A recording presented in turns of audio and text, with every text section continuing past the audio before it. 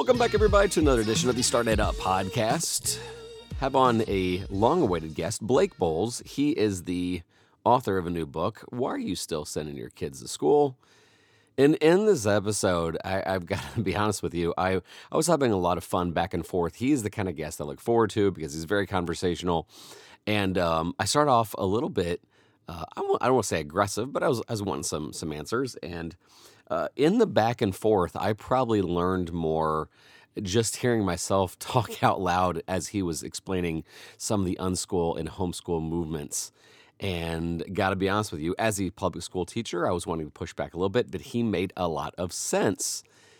And if anything, he really challenged me to, dig in and start understanding what these movements are about. Full disclosure, I have some family members that also are a part of homeschooling co-ops, so I wasn't closed-minded to it.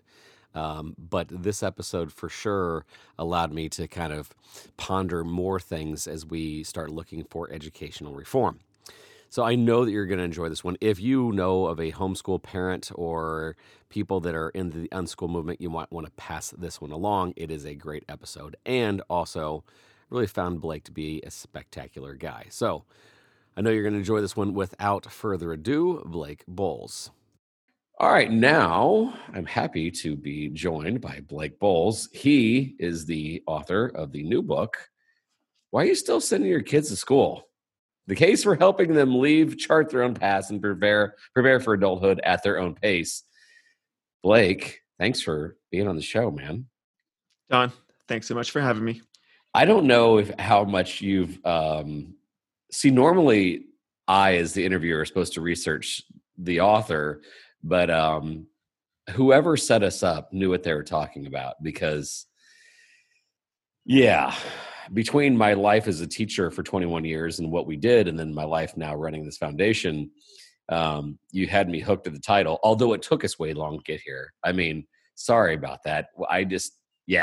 We have been preparing to do this interview now for what? A month and a half? Months, plural. Extensively. Yeah. My bad.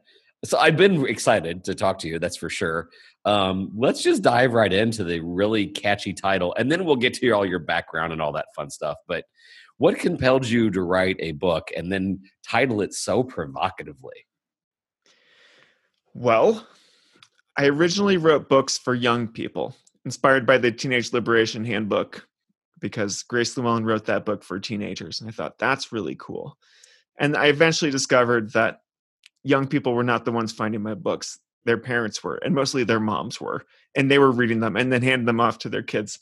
And so I finally realized at book number 4 here that I should write books for parents. And when I was thinking up the title, I thought about 100 boring titles. And then I thought, you know what? I'm here trying to defend this alternative path that I really feel like should be the mainstream path. I think the burden of proof should be shifted. And I think that's what it's going to be like in the future when parents are sending their kids to some conventional school and the kid's really not thriving there. Other people are going to say, why are you still sending your kids to school? It's like, what are you doing? Why stop doing this? There's so many other good things you could be doing with your kids. Yeah, I totally agree. I remember I had this pushback, and I'm not name dropping, I promise you, but I'd had a conversation with Gary Vaynerchuk, and I was telling him about my class. I had a class called Innovation and Open Source Learning, right? And the class was basically, if you had an hour and a half to yourself, what would you do? What would you want to work on? But I was going to help you set goals and keep you accountable. And that was the secret sauce, right? Is the accountability. Otherwise, it turns into a study hall. So essentially, what we had done is like you turned it into goal setting / innovation / we call it, again, open source learning at this end of it. So like first 7 or 8 weeks, we taught you how to think for yourself, how to backward design, how to project manage, but then open source learning and like open up your world to, I'm not going to teach you. So the kid says, I want to learn how to code an app using Python. Yeah, great. I don't know how to do that. So in some ways, like Gary was like, that's cool, but you're never going to convince schools to have that as a class. You had a rare instance where the superintendent and the principal were in lockstep and said, yeah, this sounds like a good idea, because that's a 1 in a million. He says, you should be reaching the parents because they're pissed off. So when you said that, I thought of that conversation I had, because like he made a lot of sense. That his point was is like, if my son, who was at the time, he was in like third grade, he's like, if my son were a sophomore in high school, could you get a school to do that class in 1 year? I'm like, no, it usually takes him 2 years to decide. He's like, see, this is why you straight take it to the parents. So I love the fact that you wrote a provocative title, but yeah, you figured out that the parents are really concerned. So going through writing this book, like what was weighing on your heart the most? Well, I actually should ask, are you a parent? I'm not a parent. That's a very important thing to put on the table. Well, no, because like I didn't know if like some of this was out of your own empathy, because I know when I started my class, I had my own kids in mind. So anyway, so like what was weighing on your heart to write a book like this, and then also give it such a provocative title? Well, I'm not a parent myself. I've played the sort of crazy uncle or adventure travel leader role to lots of other people's kids, mostly teenagers. That's my bread and butter.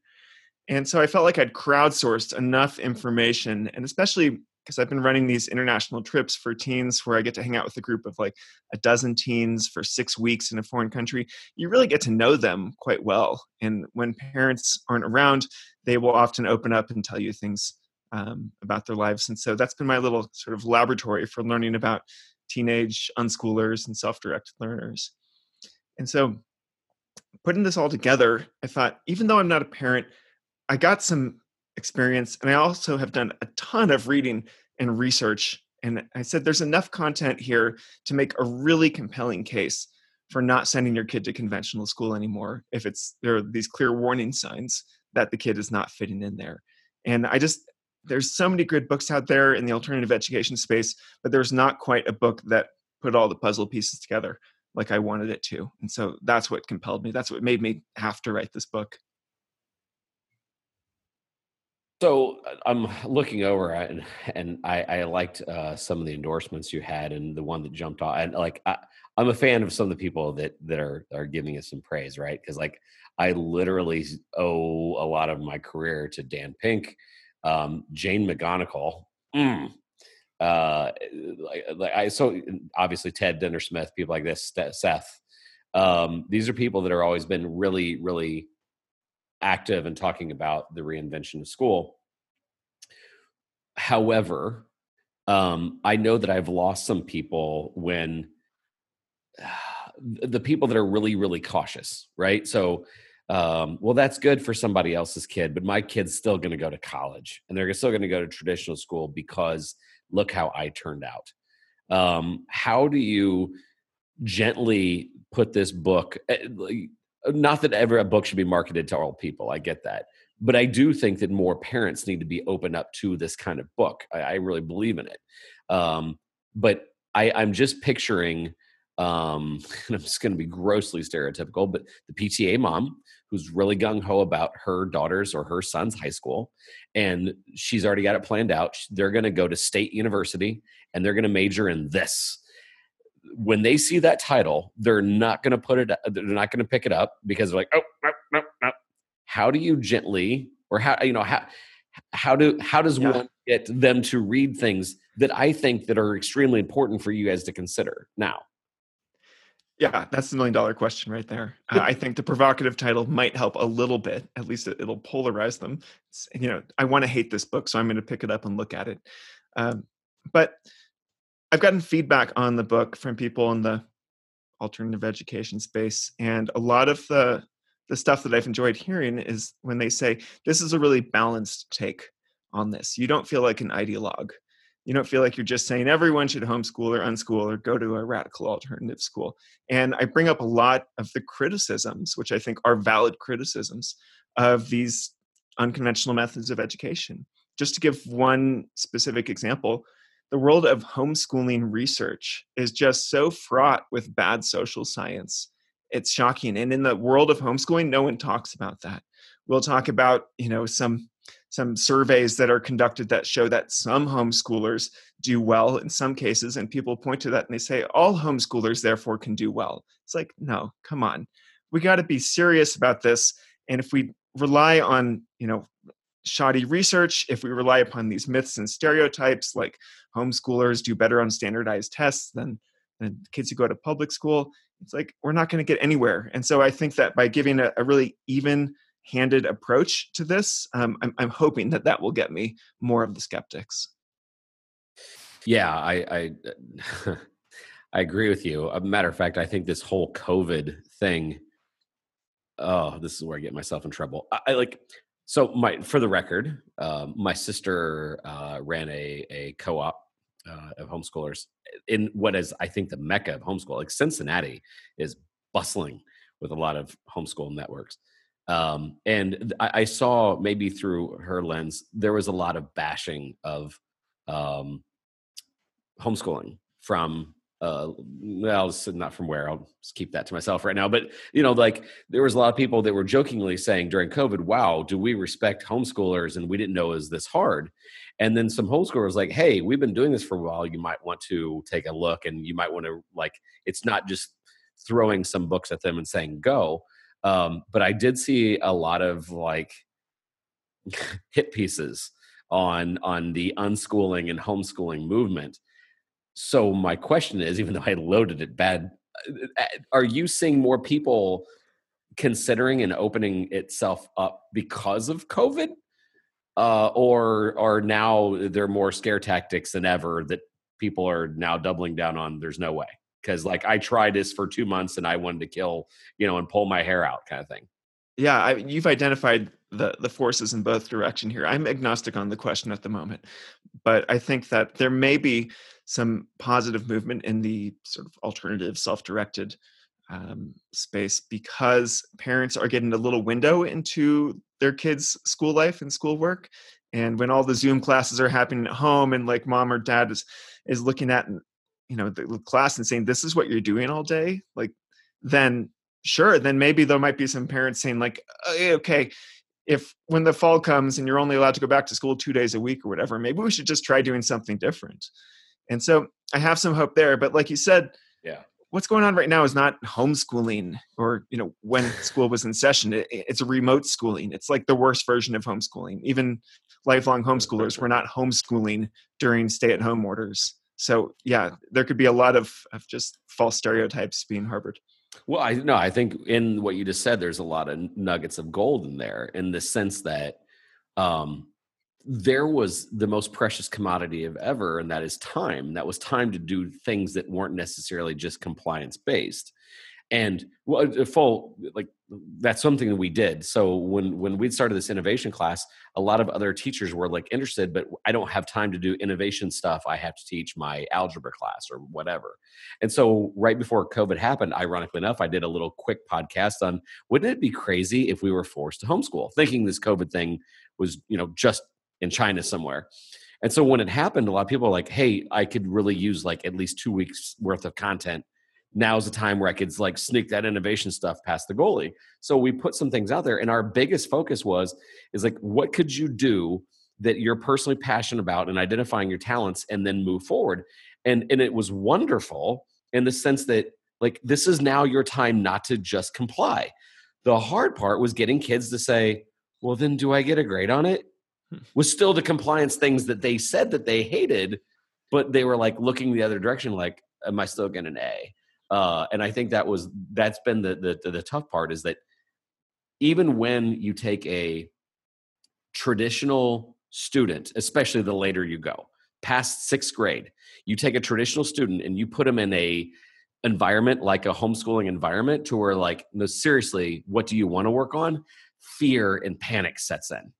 And maybe less so because they're with mom or dad, but getting them to do things not because they wanna, but because not because they have to, because they wanna is really the hard chasm to cross. So, sorry, you were wanting to say something. Well, you said maybe it's not as bad because of mom and dad. I'd like to say maybe it's worse because of mom and dad, because they are harboring these sort of like homeschooling 101 assumptions that they need to become the cop, the enforcer, the person who's disciplining them, essentially being a teacher at home. That's a great point. Yeah. It's just like so many homeschooling families start out like that. And then they quickly realize, this is documented actually, that it's just not going to work like that. And so maybe they'll do it for a year or two and everyone's pulling teeth, and then they relax and they chill out, and it turns more into an eclectic homeschooling situation with a mixture of, self-directed learning and then also the non-negotiable stuff. They're like, all right, you got to do math in a foreign language. Just give us that. And the kids are like, okay, we've reached detente here. Nice. Well, so, okay, this is where some of your audience is going to listen to this, and I'm going to take some emails that's going to be angry. But there are some people that just see the unschooling movement as just batshit crazy. Right? I try to make that as offensive as possible. I believe it. And just hyperbole. Like, I've had some friends that but the thing is, they have some success as well. Ironically enough, I had somebody in the interview. Tucker Max unschools his kids. Alanis Morissette unschools her kids. Yeah. In the sense that that detente thing you were talking about, like water finds its own level. And so they're like, we're cool with it. And at the same time, when you try to convince I'm the police, I'm the homeschool police because you can't you have to answer to me, the unschooling movement is just crazy to them. For those who don't know what unschooling is, just give your really quick version of it, because I'm now getting myself in trouble if we don't discuss this. I define unschooling as full-time self-directed learning. You could also say child-centered learning, but you are taking advantage of very lax homeschooling laws in the United States to essentially do whatever you want with your kid and really follow their lead. And as a parent, you cease to become this boss or manager of your kid's education, and you become more like a business consultant. So you still have expertise, you can offer advice and guidance, but fundamentally, a business consultant does not lose her shit when the business succeeds or fails, and does not believe it's to her credit or to her detriment. And so there's a certain kind of distancing that comes, which is not to say, you don't love your kid or give them attention or affection.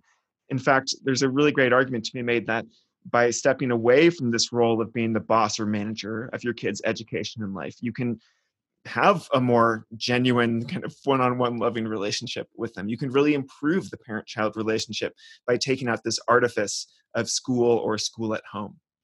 That was maybe the best description I've ever heard, especially as consultant. Kudos to you. Because I've spent some time with some people that were trying to sell me on the idea, and I mean that in a loving way, because they knew that I had opinions on wanting to make small changes to public education.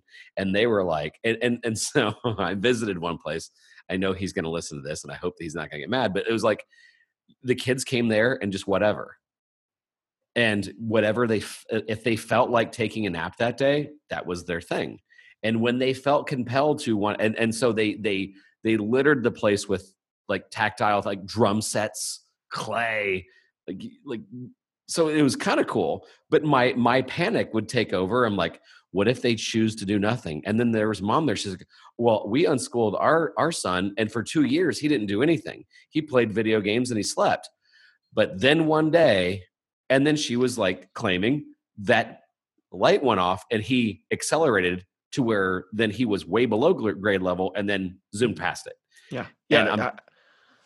I talk about this all the time in the book. I call it the moment. And I believe this is part of the folk psychology of unschooling. And it has to do with intrinsic motivation. And what you described, that mom who let his son do nothing. And by that, we mean, he's probably doing many things, but nothing that seems productive for 2 years. We call that the deschooling period. And there's a rule of thumb: for every year that a kid has been in school, give that kid a month to genuinely deschool without expectations. Yeah. But I've seen what this mom described happen over and over again. And this is what makes unschooling powerful and terrifying also, because you're putting faith that this moment is going to come. And it's like this kid's extrinsic motivation system, which is what has been primed through years and years of school or school at home, now you have to do a hard reset on it. And, it will become intrinsic at some point, but you got to let the kid really discover that for his or herself. Okay, you're really vibing with me now, because I just had a vision. I got to be really careful how I say this, because I've seen several people, one of which I'm related to, not on my side of the family, that he was a straight A student, and never somebody else was responsible. And so he went through a very structured education system to where he did the very minimum and he did what he was told, but he didn't do his want. And so that light bulb moment never occurred. So this mom was arguing, and really your point too is when it happens, at least it happened. I've known, and we talk about this all the time in our foundation. One of the first things we do with our cohort kids is, okay, this is the project that I had to do that won me an award to get to this cohort. I'm like, great. What are your talents and what do you want to do? What do you mean, what do I want to do? Like, that doesn't register. Like, what are you passionate about? What the hell is passion? My dad said I should be a lawyer. And so, damn it, I'm going to be a lawyer. When all of a sudden that light bulb moment of, dude, I could do this. I could marry this passion with this talent. That's a whole different thing. And your argument, at least that happened. That they didn't usher their entire way through with just compliance, compliance, compliance, compliance. Because one day people wake up and they don't have to comply. And then they're left with, well, what do you want me to do? So it all of a sudden made more sense to me now. But there is a certain bravery to live up to the expectations of your neighbors. Well, my son goes to the preparatory school and he's going to go to and then also just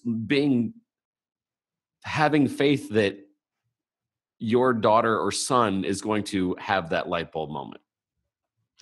So I'd like to talk about the failure to launch nightmare.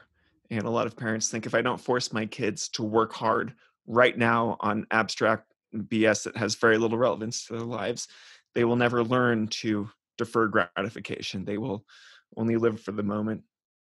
And I think, okay, so what you're afraid of is that your kid will never really develop any meaningful skills or knowledges and will end up at age 18 essentially kind of unemployable and perhaps not really super motivated to go to college. You know what? That happens to a lot of kids already who go through the conventional school system. And so we need to set the bar at the appropriate place. Now, I say, yeah, it is a risk that a kid could fail to launch. And then you have a 19-year-old, living at home, wiping flaming hot Cheeto dust off their chest in your basement for a while. But if you've supported this kid like an unschooling parent might, or a parent, any parent who really cares about a kid's autonomy and independence, you're probably going to have a good relationship with that kid. And you will be able to help them kind of get to the next stage. So that definitely could happen with unschooling. You could have a kid without a high school diploma who is not ready to go to college, and they're 19 and they're kind of lost and confused. But we need to consider the other very plausible scenario, which is that we force a kid to go through conventional K through 12, and then they do what all the other good students from school do, and they go straight into college without any knowledge of why they're doing that, except, it's a herd movement. And then they have a couple tens of thousands of dollars in debt and they don't finish college because, that just happens so often. Freshmen drop out, sophomores drop out. And then you are in a really tough situation. Like, I would much rather have the 19-year-old who's a bit lost and confused and needs to take some community college classes to catch up than would I want to damn my own 19-year-old to having $30,000 in non-dischargeable student loan debt and feeling lost and confused and not quite sure where to go next. I can't agree more. Especially, so that's although to be fair, I think where the meat in the middle is, was my class. So there's certain things that you should know, baseline things. Believe it or not, I'm still a fan of public education with an asterisk. With certain things, the pushing just towards college, I don't like. So the socialization and the fun of going to prom and walking down the hallway and trying to hold hands with the girl that you meet, etc. I love. The compliance, testing for out really any reason, I don't. Where I loved the class is that was your hour and a half that you owned. And you could open source your learning. And then it's not what you know, it's who you know. I expected you to know people and I would make introductions. So that was the meat in the middle. But you really sold me though actually in the same way though, that was my role as a classroom teacher in the innovation and open source learning classes, that I was more of a project manager. I was a consultant because I would tell the students several times, hey, what are you working on? And then they try to BS their way through it. I'm like, hey man, this is your class. You're disappointing me. I dropped the dad disappointment line, right?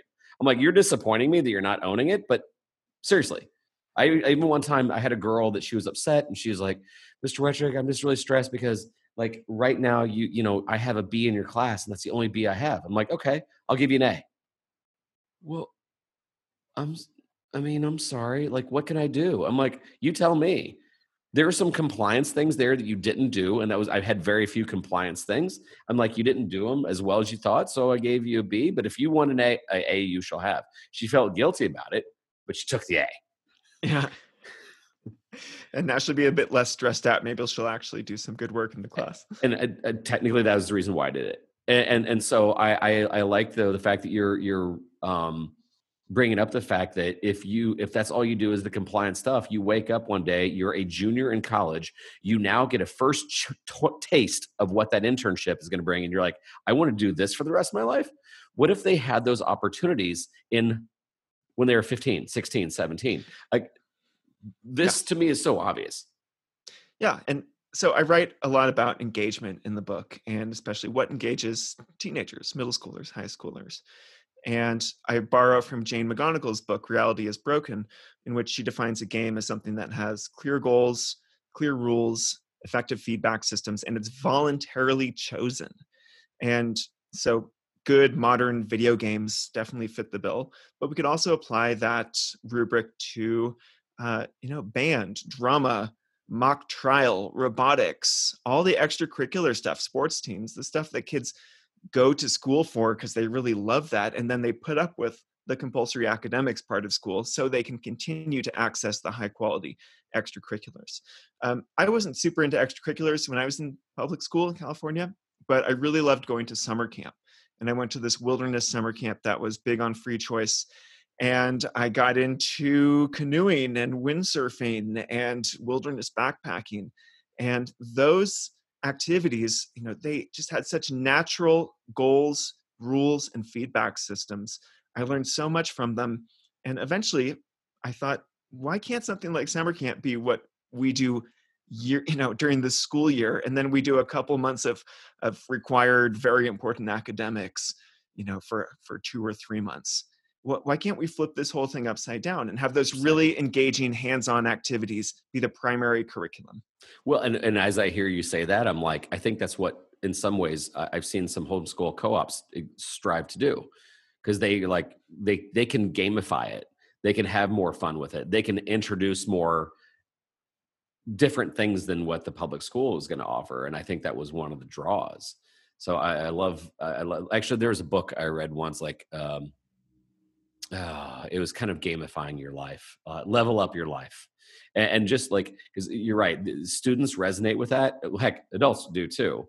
So I like that perspective of, one, I like Jane McGonigal, but two, yeah, if we had some of this criteria, it's clearly defined.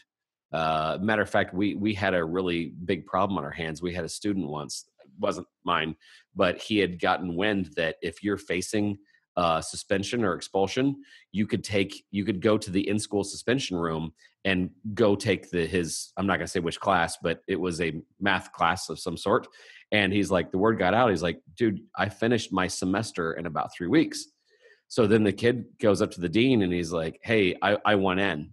I want, and the student had a bit of a history, smart, but had a history. And the dean said, I can't put you in there. You have to be facing expulsion. And he says, I'm going to punch you in 30 seconds. You have a decision to make. I'm going to get into this program by this way, or you can put me in there voluntarily and spare the punch. So he wanted those clearly defined goals. He wanted to at his pace, and he wanted to take it on a computer. And I was like, you son of a gun. he gamed the system, and they put him in, by the way. I mean, why can't we let kids test out of high school whenever they want, whenever they're ready? Like, Thank you. what is offensive about that idea? And I think the answer to that was actually kind of revealed by the COVID pandemic, which is that school, to a large extent, serves an important childcare function in our society. And so, if you just let kids, I don't know, test out of high school early, but you have nowhere else to put them, they can't hang around the house, no one wants them hanging around the streets. That's a problem for a lot of people. So Well, and paying homage to a person we both admire, the I've got the book right here, Lynchpin. There's a part in there that said school can be broken, like education can be boiled down to two things: solving interesting problems and then leadership to get it done. If our kids tested out things, could we have them help our town? Could we identify some problems that, like, hey, like, here's the thing we're facing, help us out? True story. I'm actually going to have this guy on a podcast. We're setting up chapters all over the state and actually out of the state. And what we do is once a month, we bring students together to do just that. They solve local problems, normally in the business relation, or a lot of times for smaller nonprofits. And this guy who owned a foam factory in a very remote part, very rural part of the state, and he says my business was going under because of COVID. He hired this kid who has multicolored hair and was just looking to the military to get out. And he hires the student and he says, well, what's your persona online? And how are you attracting clients? And he says, what words did you just say? So he tweaks his LinkedIn. He looks for people that are looking into this. Anyway, long story made short, their sales are up 80% because of a 17-year-old who knew how to navigate LinkedIn. They now have a client in Japan who is their biggest buyer now. Solving interesting problems, leadership to get it done.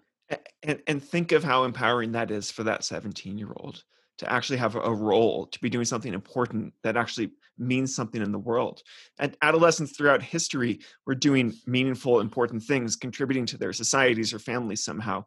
And then all of a sudden, about 100 years ago, we're like, okay, we're going to pump the brakes on this because child labor is a really reprehensible thing. I'm glad that's gone.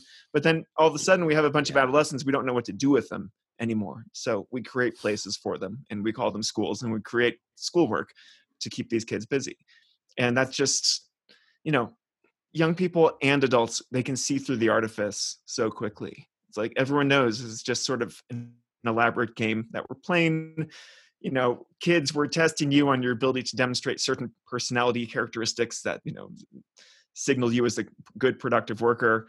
But really, the work isn't that important. And so when a kid gets a chance to do actually important work, that's a game changer. Yes. I think we are probably going to have a part 2 on this. We could we could do like a Joe Rogan 4-hour marathon at some point that I may need to schedule. So let's to this, actually a lot of my audience is shaking their head so violently, yes. But let's just say there's a couple skeptics listening out there. Well, if you're not a skeptic and you're bouncing your head up and down, yes, go to Amazon, check it out. Again, name is Blake Bowles. The official title is, again, Why Are You Still Sending Your Kids to School? Catchy title. But let's make that last plea. Somebody's a little bit on the fence. Why should they take a look at it? And we're, again, assuming that they're parents. Why is it urgent that a parent of, let's say, a third grader listen, read, pick it up, consider this book? Well, I wrote the book for parents who see that school is not a good fit for their kids right now. And maybe it's not a good fit just for a little while. Maybe after this school year, everything's better. It was just a bad teacher, bad social situation, something like that. Yeah. But for those who see this kind of continued distress in their kids, I guess my plea is that something we touched on earlier, letting school kind of come into your family life and get in between you and your kid can be a really sad and destructive thing, I think. And you're only going to have your kid around for, a few precious years, essentially, before they become a teenager with enough autonomy to go off and do whatever they want all day. And like during that time, are you going to let school, kind of invade your home and your relationship with your kid? Because that's what it does to so many. And there are all these options out there that some of them are home-based, some of them are school-based, some of them are public, some of them are private. There are so many ways that you can help your kids still feel engaged, still gain important skills and, critical thinking that don't look like conventional school. And so it's just worth your time to spend just a little bit of time investigating what those alternatives are, how they work, what they look like, and then you can test them out. And if they don't work, you can always go back to regular school. Like that is a good default option. I'm glad we have a fallback option here in the United States. But if you're not exploring all the alternatives and your kid is clearly suffering in school, then a little bit of work can prove extremely valuable in the long run. Blake, I've enjoyed this conversation so much. I promise you there will be a part two, because there's just so much going on in my head that it would open up a different can of worms. So that I will promise you there will be a part two. But I appreciate the work you're doing in a thoughtful way and not a fire and brimstone way. I think that's needed. I unfortunately, everything is political. Everything is political. So I'm sure that by being nuanced and kind, hopefully you're avoiding some of that fiasco awfulness. But I think this is a really important time, and I really think this book is coming out at the right moment too. I think it's perfect that as people are now taking a look under the hood of what their child's curriculum is, they need to consider some options, whether that be staying and enhancing or going another direction. So I appreciate the work you've done. Again, Blake Boles, check him out. Any places you want to follow you, LinkedIn, Twitter, where we got? I'm actually kind of old school. I'm on Facebook. And nothing wrong with that. Actually, so are most parents, by the way. That's so right. That's where a lot of the homeschooling moms are too. Right. And BlakeBoles.com for everything else. All right. Again, Blake, thank you so much for being on the show. This has been a real pleasure. Looking forward to part two, Don.